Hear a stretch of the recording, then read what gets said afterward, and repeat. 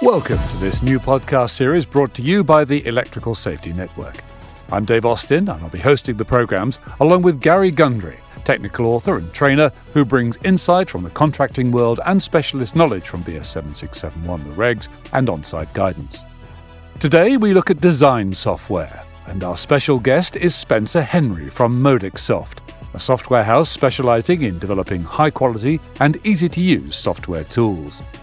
You may know them best for their installation design tool, Electrical OM, which makes complex circuit design possible at the click of a mouse and is fully compliant with BS 7671.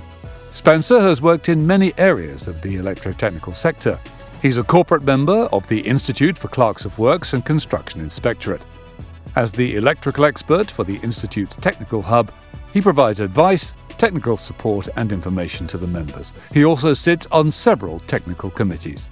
Here's a taster of what you'll hear. The environment makes it very, very simple for you to just easily drag and drop things into the location and how and when you need them without having to overly go into learning concepts behind CAD and how that all works as well. Because there's no way you could do your 3-year training and then just step into a design CAD office. It just wouldn't work. We want to offer the software out to any colleges, any universities that provide that sort of training, and we will just give you licenses where we're not asking for anything for them. Could I use it on my design course? Spencer, welcome to the Electrical Safety Network. Thank you. Describe for us Electrical OM in a few words for those that are not aware of it. Yeah, so Electrical OM is a piece of software which we have out in the market, which is primarily a calculation engine and a tool for designing electrical installations. But we take that tool and we place it in a CAD environment. Within that CAD environment, we can bring in things like drawings and other information from architects and other types of software as well. Which also allows us to bring in golden threads of information, so information about manufacturers' devices and cable types and these sorts of things, and also brings us through to certification, so we can perform whole building lifecycle management all within sort of one location. So where you previously might have been using 3 or 4 different pieces of software, everything's all amalgamated into a single compliance location as such. And Gary, how useful is such software, do you think, for the jobbing Sparky? Or it's more for the bigger designer, isn't it?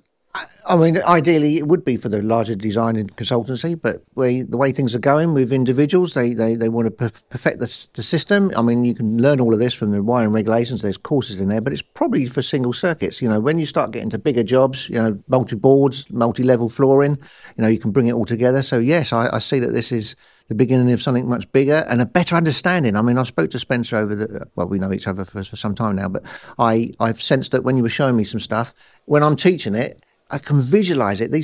Try and get across a visualisation concept of selectivity on circuit breakers and other devices. Your software does it in a really good way, very simple, very clean and very visual.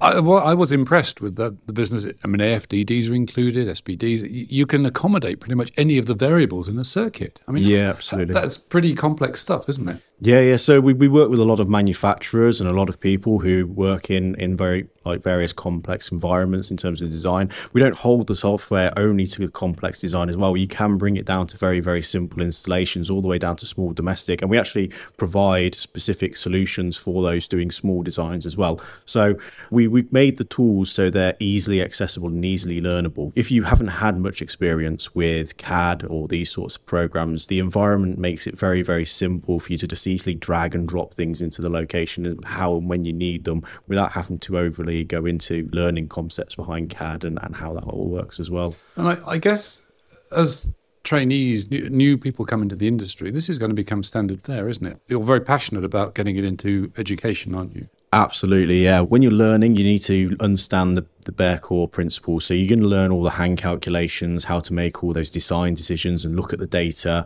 while being able to understand how it's being calculated and why it's being calculated that way. But when you come into the working arena where you go to an employer and you start an employment with them, you're going to have to learn some form of software along the way.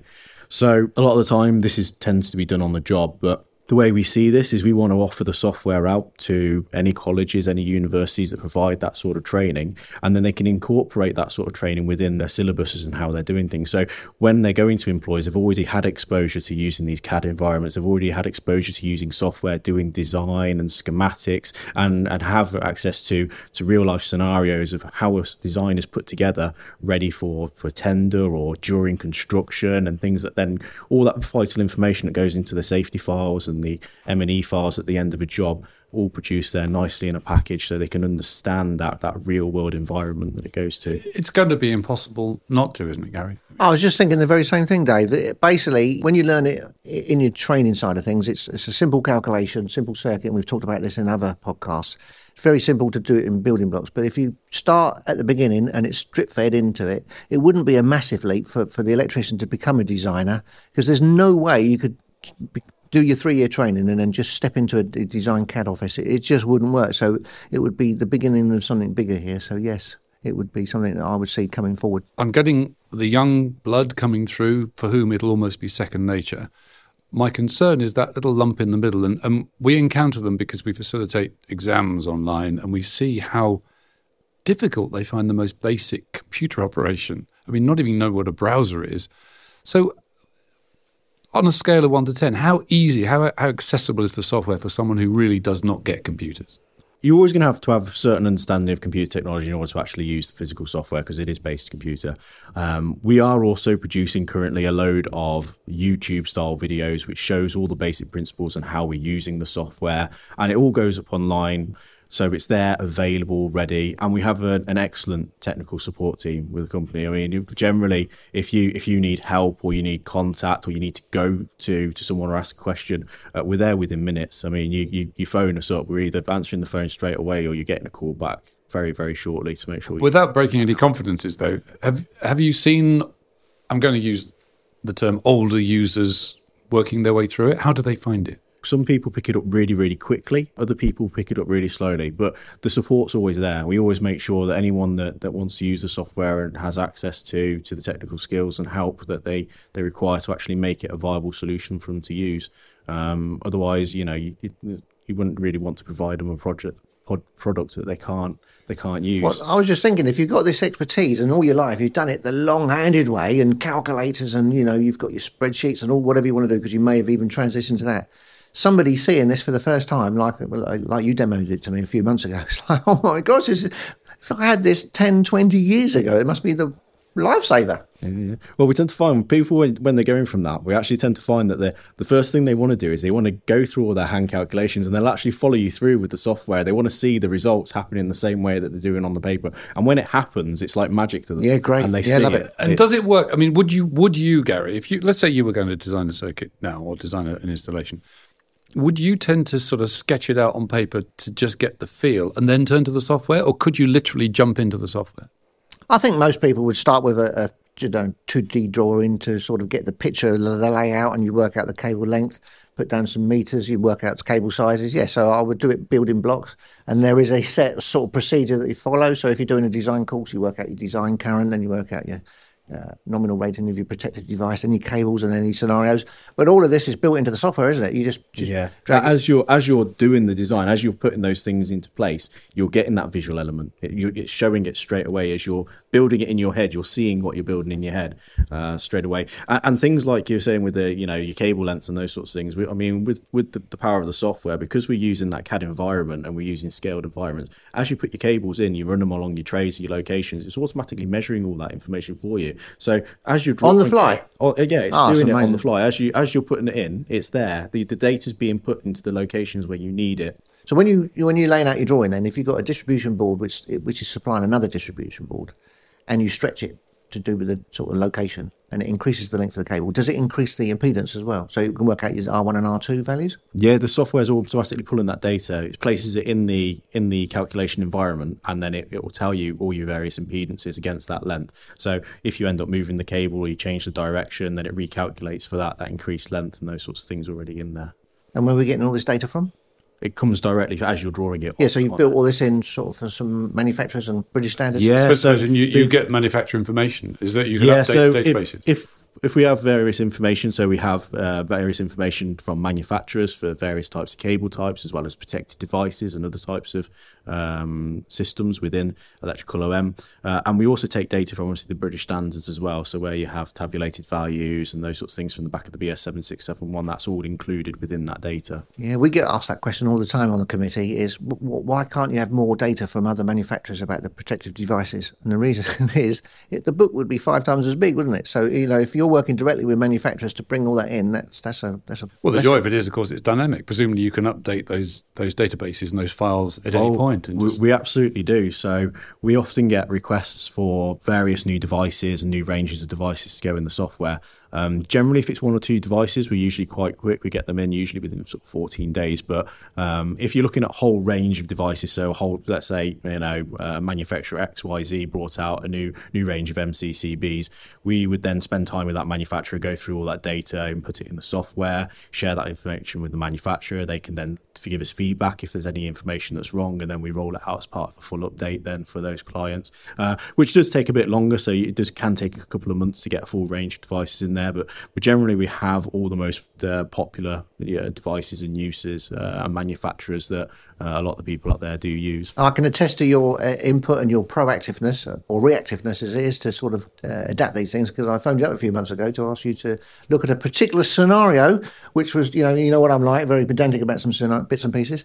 And I've got to say you took it on board and you went away, and literally I've got to say it felt like 24 hours. You delivered it, you took on board it, and a couple of extra options were built into the software. So very intuitive and very reactive organisation. Excellent. What's the vision? Is it nearly the full item, or do you have other plans? Does it go further?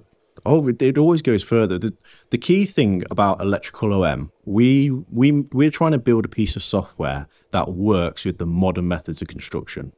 Too often now you see so many softwares and historic softwares that people are using that just haven't moved with the times. It doesn't work within the realms of how construction is now done and how work is being done for the various companies. We find companies are having to bend around the softwares to actually make that work. Whereas we've taken the approach of, well, what do customers need? What do these companies need in order to do the job that they need to do? When someone comes to us and says, we need to be able to get this information into Revit, or we need to be able to do something like Gary was saying before, where he had to permit things for short circuit protection and those sorts of things. We took a look at the regulations and the requirements, and then we built that ability into the software. So where someone comes across that situation, the options are available and they can produce a design which is actually being put into practice in construction. So is there any sense of it being an AI thing? Is there a time coming when you can put in a basic description of an installation and it will actually work it out for you? Is that impossible? I wouldn't say it's impossible, but it's not something we're actively looking at, certainly not. The big thing about electrical OM is it's a tool. It is purely a tool. For a skilled person. Yeah, absolutely. I mean, you can't take away that human element of engineering judgment. All the information is laid out clearly for you, so you can, as a designer, make the necessary engineering judgments and choices to make a compliant design. We try and help with that. So where we have information in the regulations, if you're putting in a particular type of cable, we take away the options where the regulations say, well, actually, you can't put this cable in a basket tray. You can't. Nice. But everything else stays in place. So all the engineering judgment and the ability there's to do it, but we're trying to take away the error, and we're trying to make things quicker and easier for engineers. So, you can create a board and then you can save that and use it in different projects as well. You can template systems and you can have things already pre-built. So maybe you're doing a hotel. You might have a hotel set up for a distribution board type. All that data is already pre-built, and you can just bring that into your project as many times as you need. We're trying to help speed up the processes, reduce time, reduce the number of errors, and the software really flags up that information. And presumably at the end of the process, you can produce schematics, you can produce all the necessary paperwork. Yes, relevant and you see it as you're building it. It's all there in front of you. So you're moving your schematics around, you're putting your data in there as you're doing it, and you're building your frames, your various information. And then at the end, when you finish, you just hit your print button. It puts it into a format which is globally used in terms of various M&E files and those sorts of things. So I was just going to chip in there to say that if you've got a 36-way board feeding other boards, what about certificates? Can it print those? Populate all of that to a greater extent to save time? Yeah, absolutely. So within the software, once you've done this, we have the mobile app. Any contractor can download the mobile app. There's no restriction on it. But it works directly in conjunction with the software itself. So you would then complete your design, you export that file, it can be received on a tablet or a mobile device with all the information about the whole topology of the system, all the protected devices, all the cables that should have been installed, and the engineer can go around placing all their test results. But once those test results come back into the software, we can also do checks against those test results against the design data. So immediately the software will flag up where cables are actually much longer than the design may have allowed for, and these sorts of things. So queries can be made. You can raise any particular issues. Maybe they're about to change a route of a cable on a particular installation, and those sorts of things. But the software helps with all that information. I pride myself on trying to bring journalistic rigour to these things and prod for the weaknesses. I can't hear one. This sounds amazing, this stuff. Come on, Gary, give us, let's challenge Spencer to defend something. When you're younger and you talk about a computer, my parents used to say to me, garbage in, garbage out. So you need to be a technical person to know this, surely. Surely you've got to have an understanding of 7671 to start understanding, like you said, about the taking out the errors. So you can't put single core cables in basket tray, for example. It's not permitted. So that will alleviate that. So there will be some methods that can streamline things, but there's got to be some things in there that somebody's not going to fully understand. But there's error checking built in, I presume. So it's a case of what I know, I'm now applying into that. So can you see advantages? You can't find any, can you? No, other than a learning curve, I suppose what I'm thinking of is if there was one circuit, and we say this all the time, and any organisation that's worth their salt will say the exactly same thing, is designing one circuit is probably simpler to do manually. But if you're doing multiples there, you've got repetition. So if you've got a suite of shops or a hotel or something like that, then you can transfer that around, because obviously once you've got one thing... And it takes away human error. I mean, we all know that late at night you're doing a design and maybe you just slip on a calculation. I was doing some consultancy about 2 months ago, and this gentleman had done 40 flats. And they had to manually bring in all these cables. I knew the lengths. We knew they were all the same size cables, 16 mil armoured, blah, blah, blah, blah. And we had to fill in this certificate manually. If we'd have done all that in the CAD software, that would have just been a simple process of click the button, authenticate, sort of check to make sure there's no errors, and then print the button, and out come the certificates. Save days. I think we've heard enough. Spencer, you mentioned the university offer. How, if a university person is listening and wants to take advantage, what do they do? Well, it's not just universities. Obviously, there's colleges, just general colleges who are training. Maybe you're doing 2396, maybe you're doing test inspection, whatever it might be. The software is available out there. You can contact us directly. You can go to the website where we're very contactable, and we will just give you licenses. We're not asking for anything for them. It's there. Can I use it on my design course then? Yeah, absolutely. So we're currently no, absolutely. Yeah, absolutely. We currently haven't done. Oh, promote it. We're currently building in some additional functionality online. So if you are a private educator as well, there is going to be like a portal system where you can register an email address, and then if you've got students who are doing distance learning, they will have temporary access to a full version of the software for the duration of the course, wherever how long they need to do to help produce their projects and those sorts of things. We're trying to open it up so that as a real valuable educational tool as well as an actual tool for being used in construction environment. Well, I've found a negative. Not a negative in the product, but a negative in the visualization of where the industry wants to take this. Commercially, design courses are like 5 days, but there's so much to cover in there. It would be difficult to bring in large elements of time. So I suppose really you could offer a price and then say for an extra day, we could spend the whole day on the software to train people to get ready for all this. So maybe watching videos or actually real time in front of a computer desk station is take on board what you learned and now apply it. That would be great. Yeah. Well, like I said, that's some of what we're trying to produce in these YouTube videos. Yes, I've been talking to some real key trainers and industry leaders here, and I'd like to see that we could make an influence change here, because I think that we've gone down a path which is a quick cutthroat approach to getting training done, but obviously the long-term solution is for people to move into a proper design environment, so there's a career path for people to go. But you need another day on a course. Now, commercially, that's driven by price, right? Whereas experience has got to be worth it. So I think working with some people, they would recognise the benefits of this. So I'm going to be talking to them. Well, watch this space. We watch that space. Spencer, fascinating to hear from you, and it sounds like terrific stuff.